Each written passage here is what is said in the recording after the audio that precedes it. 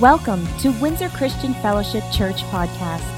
Our church vision is to win generations to Christ, connect them to His master plan, empower them to succeed, and grow the kingdom of God. For other podcast resources or more information about Windsor Christian Fellowship, please visit us at www.wcf.ca.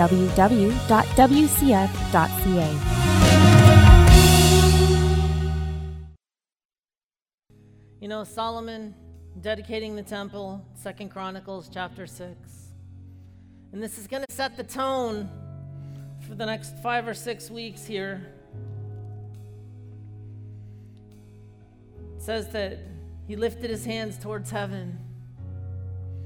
If you want to lift your hands towards heaven right where you're at right now as a sign of surrender to the King. And then he prayed, "O Lord God of Israel, there is no God like you in all of heaven and earth.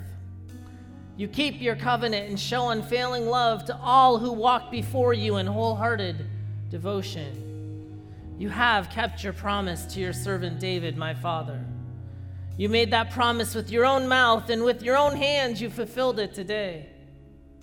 And now, O Lord, God of Israel, carry out the additional promise you made to your servant David, my father.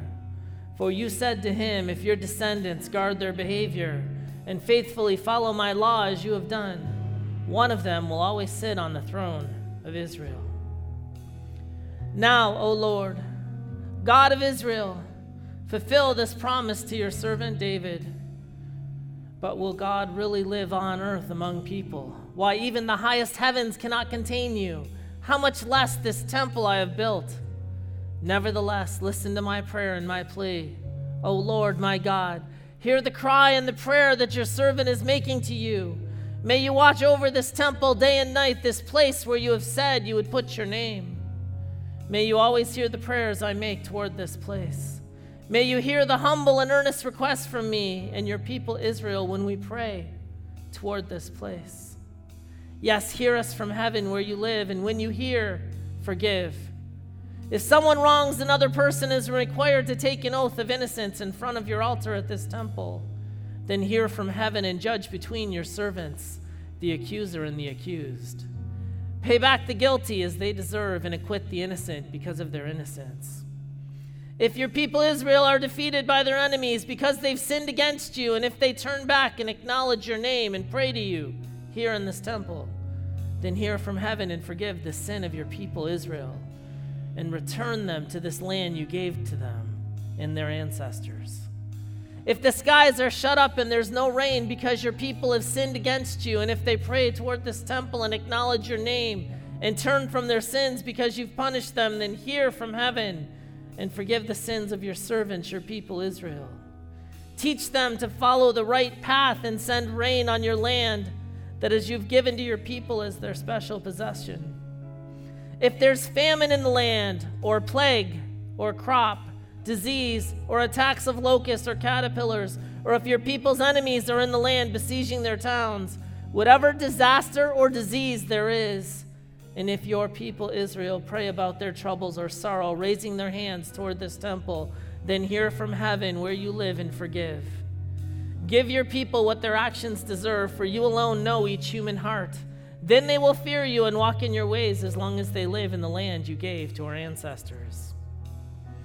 In the future, foreigners who do not belong to your people Israel will hear of you. They will come from distant lands when they hear of your great name and your strong hand and your powerful arm.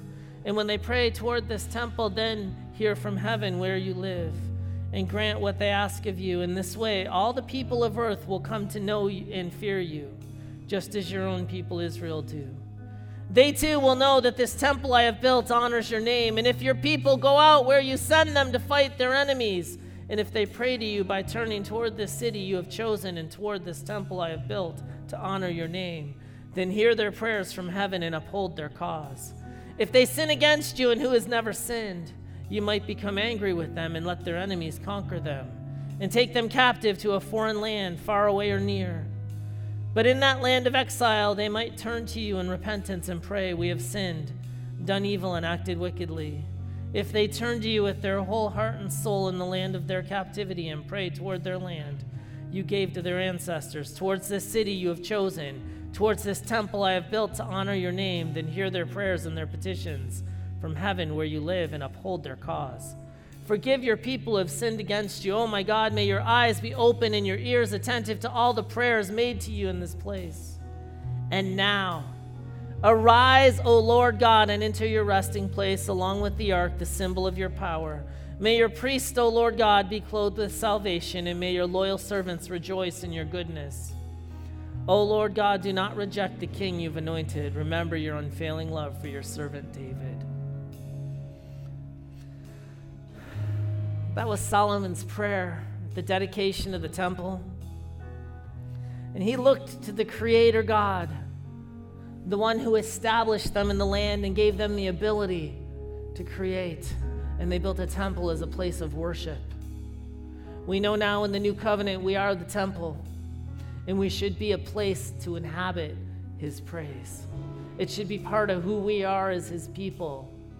And this morning, as our team has lifted up holy hands and they've led you in worship, there's an inhabitation of praises within your temple if you're participating in that. And we, his people, have to cry out to him.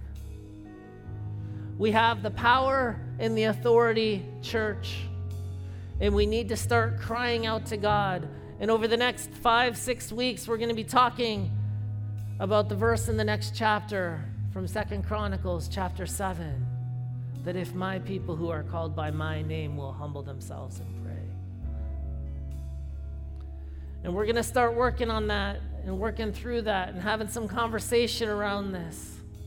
But I'm telling you, it's a time for us to worship. It's a time for us to pray like we've never prayed before.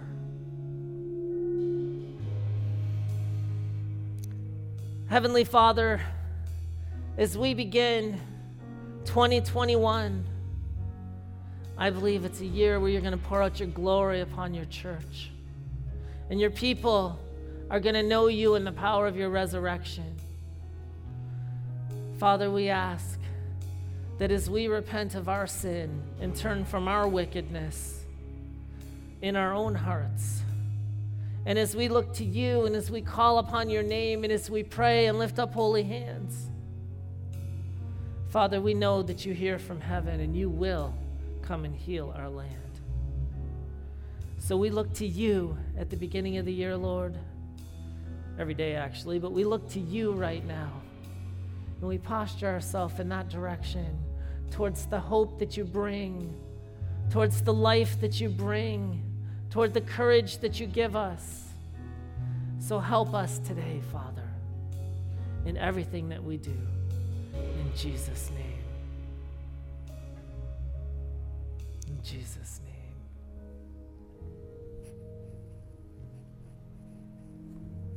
name. Thank you. Well, thank you guys for braving these snow-covered roads this morning to come and lead us in worship. In cameras, etc. How is everyone doing? I hope you're having a very happy new year, 2021, the year that God sends his glory to our church. And I remember, we're going to be talking about if-then is where we're going today.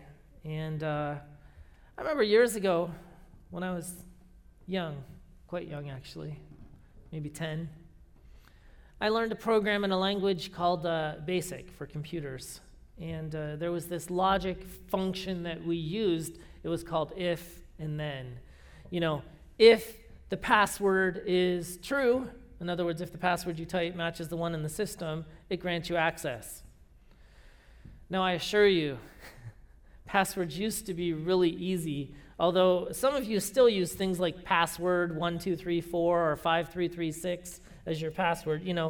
If the password is false, we want to initiate the self-destruct sequence, right? No, I'm just kidding.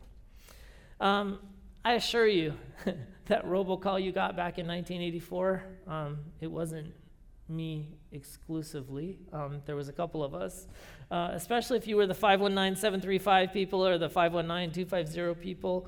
We were just learning to test how computer systems worked and stuff like that. And I'm also pretty sure that I had Windows 98 about 6 months before it came to market. Well, maybe. Anyways, don't ask me about that. Full disclosure, I have to be honest with everyone. How many remember back in the day when you actually went into the bank to do a transaction? I used to go into the bank to do transactions. We didn't do it all online back then. And there was this one particular teller, bless her heart. For some reason, she just liked to harass me and give me a hard time all the time. I think I had a signature card signed every time I went into the bank. To this day, I still can't sign my signature twice in a row the same. I'm glad they don't do the signature cards so much anymore. But I might have accidentally hacked into the bank with her credentials, because you have to be really careful when you're typing in your password because people are watching. Same with credit cards. You shouldn't flash them or your passwords. Why am I talking about this? If you're a teller and you give me an unnecessarily hard time, then, I'm just kidding, I'm reformed now. Well, mostly. Goodness, it's good I became a preacher. Computers were fun. But let's go to this. If God exists, then he has a moral standard, which means we need to live accordingly. Every atheist loves that statement. If God does not exist, then there's no eternal consequence for our actions. So why are you wasting your time trying to do things that are right and good? Those are logic statements. If, then. It's logic. And I think they still use them, like in Excel, if you're doing an inventory program, if inventory is less than 1, then return the field, reorder now. Or maybe, if your bank account is in overdraft, then maybe you should spend less money. Those kind of things. Logic, though, is rapidly ceasing to be a function of our culture. We tend to run on emotion now more than we run on logic. Way more energy, way more passion, way higher ups and way lower downs. There's a term we use called fuzzy logic in math, and where people are making conclusions based on partial or inaccurate information. And this creates problems for us in the Christian faith when people start using this fuzzy logic, because when we're talking about absolute concepts like good and evil with other people, think about that. When someone says to you, I'm a good person, how do you define good? Who determines what's good? Who determines who's good? I mean, how do you define good? Eve, she saw the fruit, and she said she saw that it was good to eat. So from Eve's perspective, the fruit was good to eat. From God's perspective, he said, don't touch it, don't eat it. Actually, he said, don't eat it. Satan twisted it and added the don't touch it. So what are we supposed to do? Are we supposed to go with God's perspective, where he says, don't do it? Or Eve's perspective, where she saw that it was good?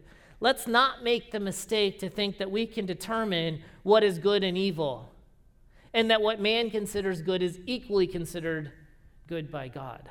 Let's not make that mistake. What determines, though, if a person's good? What if someone's mostly good? Partly good? A little bit good? What does Jesus say in Luke chapter 18, verse 19, Amplified? Jesus said to him, why do you call me good? No one is essentially and morally good except God alone. Now, Jesus is God, so they could call him good. But none of us are good except for God. That's what the Bible says. Theologically, I'm convinced that man can only do good when what? When we're obeying God's commands and following the Holy Spirit's leading. Goodness is linked to understanding God's perspective and serving or enacting his will with our actions here on earth.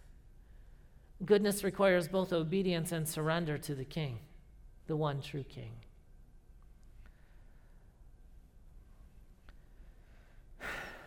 Sometimes I wonder, who are people being obedient to, the Creator God or the false imitation cheap gods, the substitute gods that are out there? Seriously, who do we have more faith in these days? Do we have More faith in our movie stars and our athletes, in their opinions, our politicians and elected officials, in their opinions. You know, do you depend on the Creator to sustain you, or are you depending on the government to sustain you, or your employer to sustain you? And I think we should be having more faith in the Creator as Christians because we put our faith and our confidence in Him. But so many people are so afraid, so they look to false gods, or they look to false idols, or they look to false saviors. Some Christians are very afraid right now. Fear is the opposite of faith. Fear is not from God. Fear is from the devil. If fear is not from God, then fear is from the devil. My phone's going to light up today for that statement, I'm sure. But listen, talking about the day and hour that we live in today, hey, look, if you're at risk by age or by health, you probably should isolate or quarantine yourself from the general population as much as possible. That's wisdom. You don't do that because of fear. I don't go up on the roof and jump off a 20-story building and think that I'm going to land on my feet. I might, but it's going to hurt. That's not wisdom, that's foolishness, right? So there's faith and there's foolishness. But I guess at the end of the day, my question for you is fear governing your decisions? Because right now the culture's afraid and they're operating in a lot of fear. They should be. Because when you don't know who the Prince of Peace is, how are you going to ever operate in faith? How are you going to operate in hope? How are you going to receive peace? Only the Prince of Peace brings peace. That's Jesus. Doesn't 2 Timothy 1:7 tell us as Christians that God has not given us a spirit of fear, but of power and love and a sound mind? If God has not given us a spirit of fear, then who gives you a spirit of fear? We, as humans, tend to rely on expert opinions these days. So I'm going to start this concept with this one idea. The Bible is factual, reliable, and it is the only truth. It is the original, authentic expert. We need to get that. But I have some questions, I guess, that I'll ask. If the experts know what they're talking about today, why is our culture in a downward spiral? Why is addiction, abuse, and suicide on the rise? Why are so many people trying to check out? Why are so many marriages failing? Why is poverty and debt increasing? Don't even get me started on how much money our country owes today versus 10 years ago.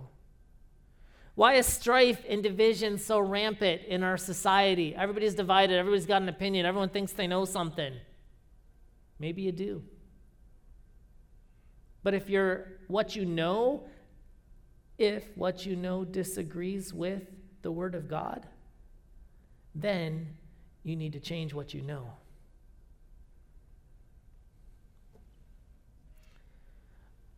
If the experts know what they're talking about, why are our prisons full and our churches empty? Why is there more sickness and disease in the earth today than ever? The truth is only going to be found in God's Word, the Bible, His revelation to mankind. If Jesus is the only way, then every other way is false. Catch that. If Jesus is the only way, then every other way is false. There's no way but Jesus to the Father.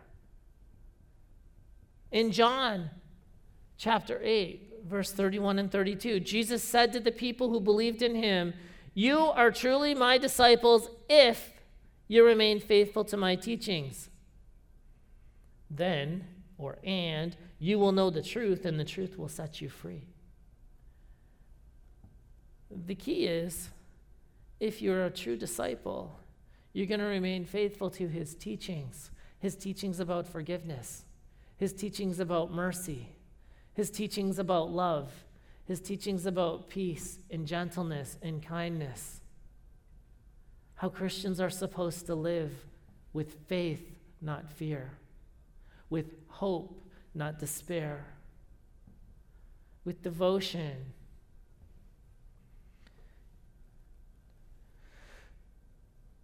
I have some samples here of some if-then statements from God's word, his established truth, that should be speaking to us on how we're supposed to live.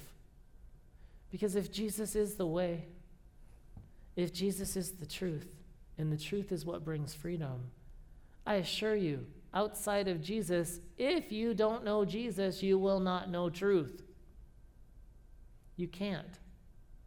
Because until your heart is changed towards God, till you're out of the kingdom of darkness into the kingdom of light, you can't know truth. You don't have the ability or the capacity to understand truth outside of Christ. This is why it's so hugely important for us to repent of our sin and call out to Jesus to save us from ourselves. And then in repentance, when we give up our sinful life, we come to the place where we can receive his forgiveness. He makes us holy. He makes our heart alive. He takes us out of darkness, puts us into light. There's a salvation, there's a process that happens there where God turns our life around because we have turned our life around from repentance, right? You repent of sin and turn the other direction towards God. God will come in and he will start changing your heart. He'll start changing your life if you let him. In John 15, verse 14, you are my friends if you do what I command. So if you do what I command, then you will be my friends. How many want to be a friend of Jesus? I assure you, it's much better than being his enemy. And Jesus don't have no frenemies. There are some people out there that think that they're God's friend, but they don't obey his commands. If you're not obeying his commands, you're only fooling yourself. If you don't obey his commands, then you are fooling yourself if you think you are his friend. Are we catching this? In 2 Peter chapter 1, I'll pick up in verse 8. Maybe I'll back up in a minute. But it says, the more you grow like this, and he gives us this process that we all go through. It starts with faith in God, and we go through this process where God starts working in us and through us and transforming us. And we start growing in our faith, and we start growing in our knowledge of the Lord, and we start growing in wisdom. And if you grow, the more you grow like this, the more productive and useful you will be in the knowledge of our Lord Jesus Christ. Those who fail to develop in this way are short-sighted or blind, forgetting that they've been cleansed from their own old sins. So, dear brothers and sisters, work hard to prove that you really are among those God has called and chosen. So does he say to be lazy and coast? He doesn't. He says you got to work hard to prove that you really are among those God has called and chosen. Do these things and you'll never fall away. Do what things? Stay in the process. Start with your faith in God. Start going through verses 5, 6, and 7 in your life. And if you go through verses 5, 6, and 7, you're going to find that you can do verse 10, where you work hard to really prove that you're among those God has called and chosen. Then when you do these things, you won't fall away from the faith. Right now, there's a lot of people that have aborted the process. They've become apathetic and lazy in their faith. They're not praying. They're not spending time reading the scriptures. And as a result of this, they're starting to fall away. Statistically, across North America right now, through this process over the last 9 or 10 months, 30% of the people that used to attend church regularly don't even tune in to stream a service anymore. They have no affiliation or fellowship with their faith at this point. 30% over the last 10 months. That's tragic. But I assure you, how many of those people that fell away aborted the process in their life long before they fell away? They stopped allowing the Spirit of God to transform them from the inside out. They stopped allowing that process of sanctification to happen inside of their life. They got comfortable. They got lazy. They got apathetic. And as a result, they started drifting away, and before they knew it, they were drifted. God, where'd you go? Well, he's one step away or one prayer away, but the truth is we walk away from him. He doesn't walk away from us.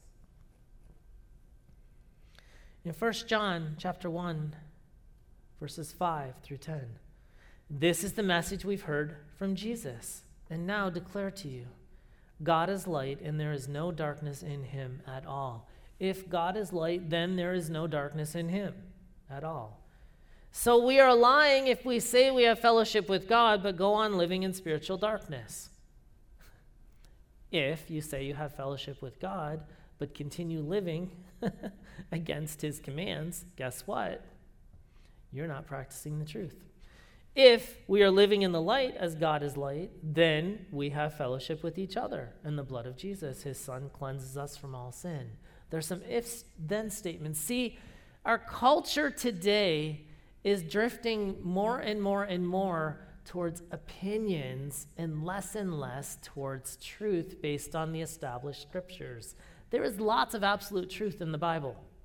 And I think that's why the culture hates it so much, because really it represents everything that they're not. But at the end of the day, it addresses the wrong inside of our heart. It addresses the selfishness inside of our heart.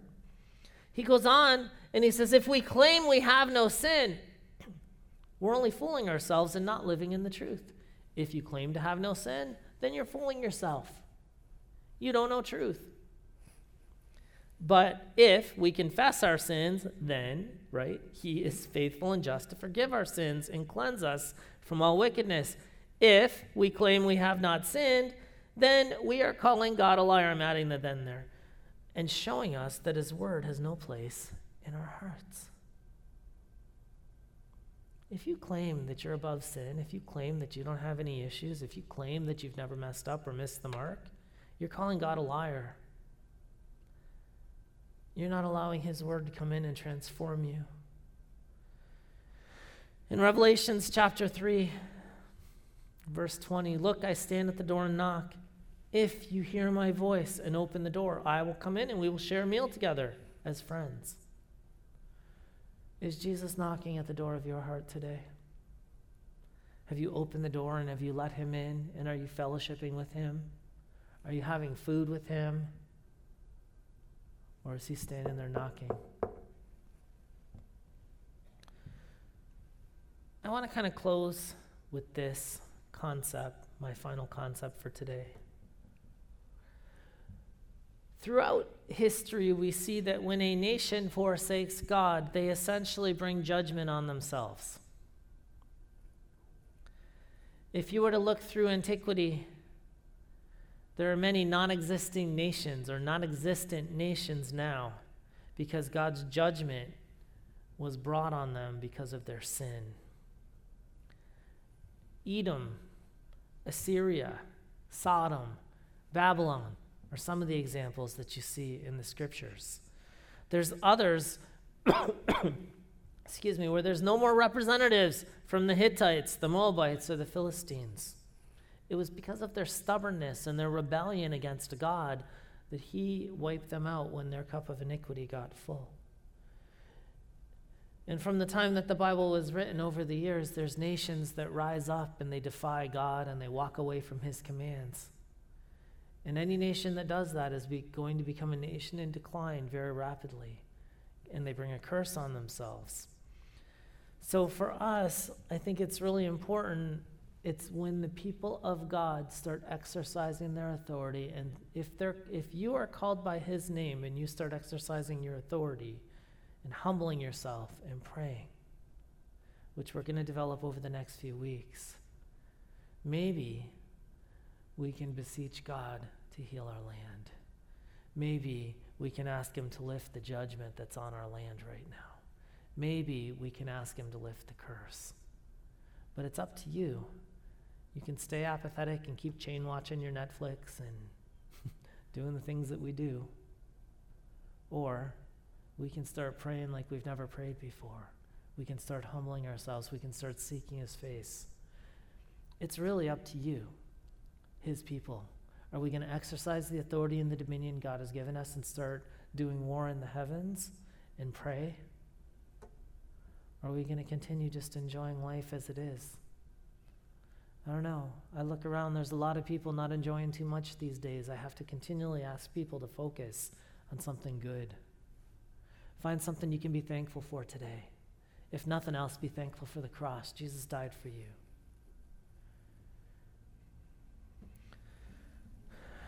We have our communion elements, if you had a chance to prepare them at home. You know, our covenant meal was instituted on the night that Christ was betrayed. I mean, in the middle of the meal, he looks at the one guy and says, go do what you got to do. You're going to betray me, go do it. Do it quickly. But he took the bread and he broke it because he knew that his body was going to be broken. But Jesus' brokenness on the cross was for your healing and for your freedom today. But I read something earlier.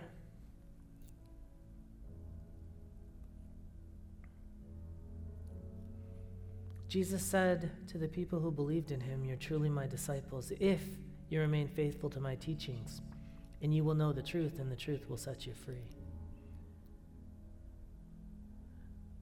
It's great to claim the freedom in Christ.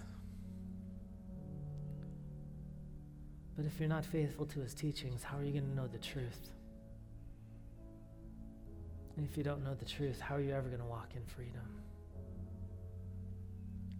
Father, I thank you that you light the heart of men and women with your light that can't be extinguished. I thank you that Jesus was willing to endure the cross, the anguish, the suffering, the pain, as all of the sickness and disease and illness was poured out on him. But Father, because of the cross, we know that the power of hell has no authority inside of the life of the believer who's submitted to the will of God. So Lord, today as we're submitted to your will, I thank you that in his brokenness, Jesus healed us. And I speak life and health to everybody now. Those that are struggling with sickness and disease, right now receive the life of God. And as the brokenness of Jesus made a way for our wholeness, he purchased our healing with his stripes. I thank you, Father, that you're manifesting your power right now in the lives of your people. And healing is released. And Lord, I will stand on this that no plague will come near our household in the name of Jesus.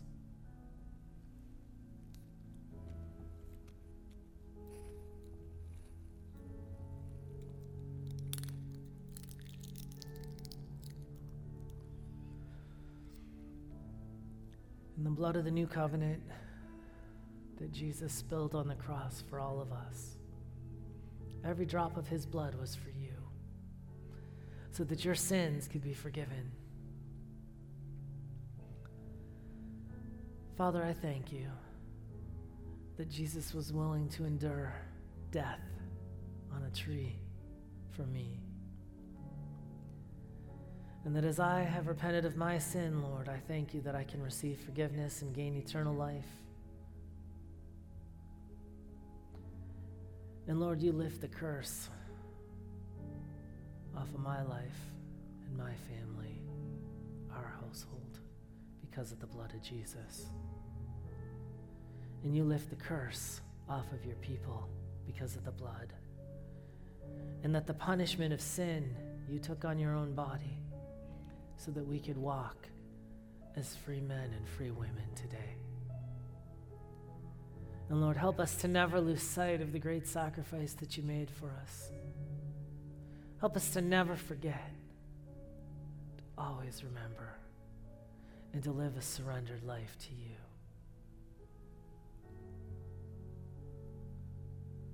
Lord, there's many ifs in your word. And as we submit ourselves to each and every one of them, to obey your commands, to follow your teachings, to live as you want us to live, then I thank you that your power, your glory, your authority, your courage, your peace, your hope, your joy is being released in our lives. And everywhere we go, we have hope in the name of Jesus.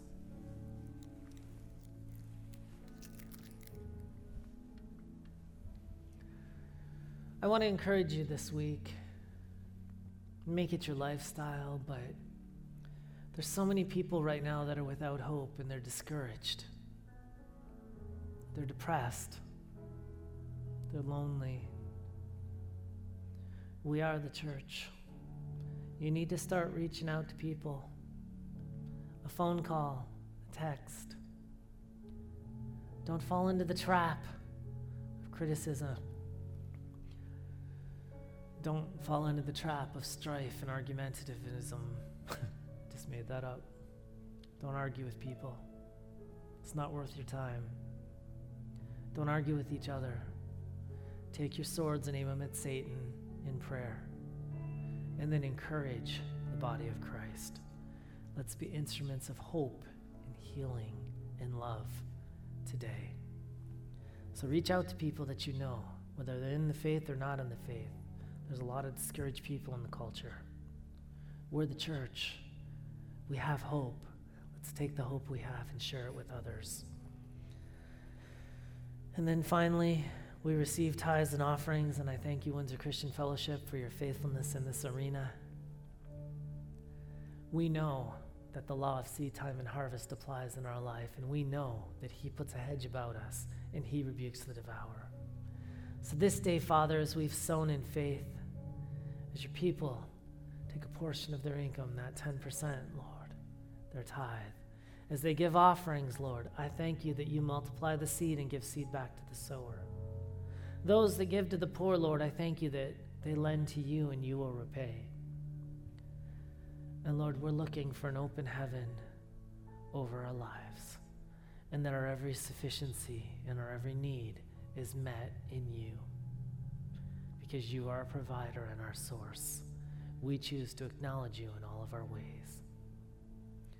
So Father, like Solomon, we pray to you and we say, heal our land. Heal our land. Amen.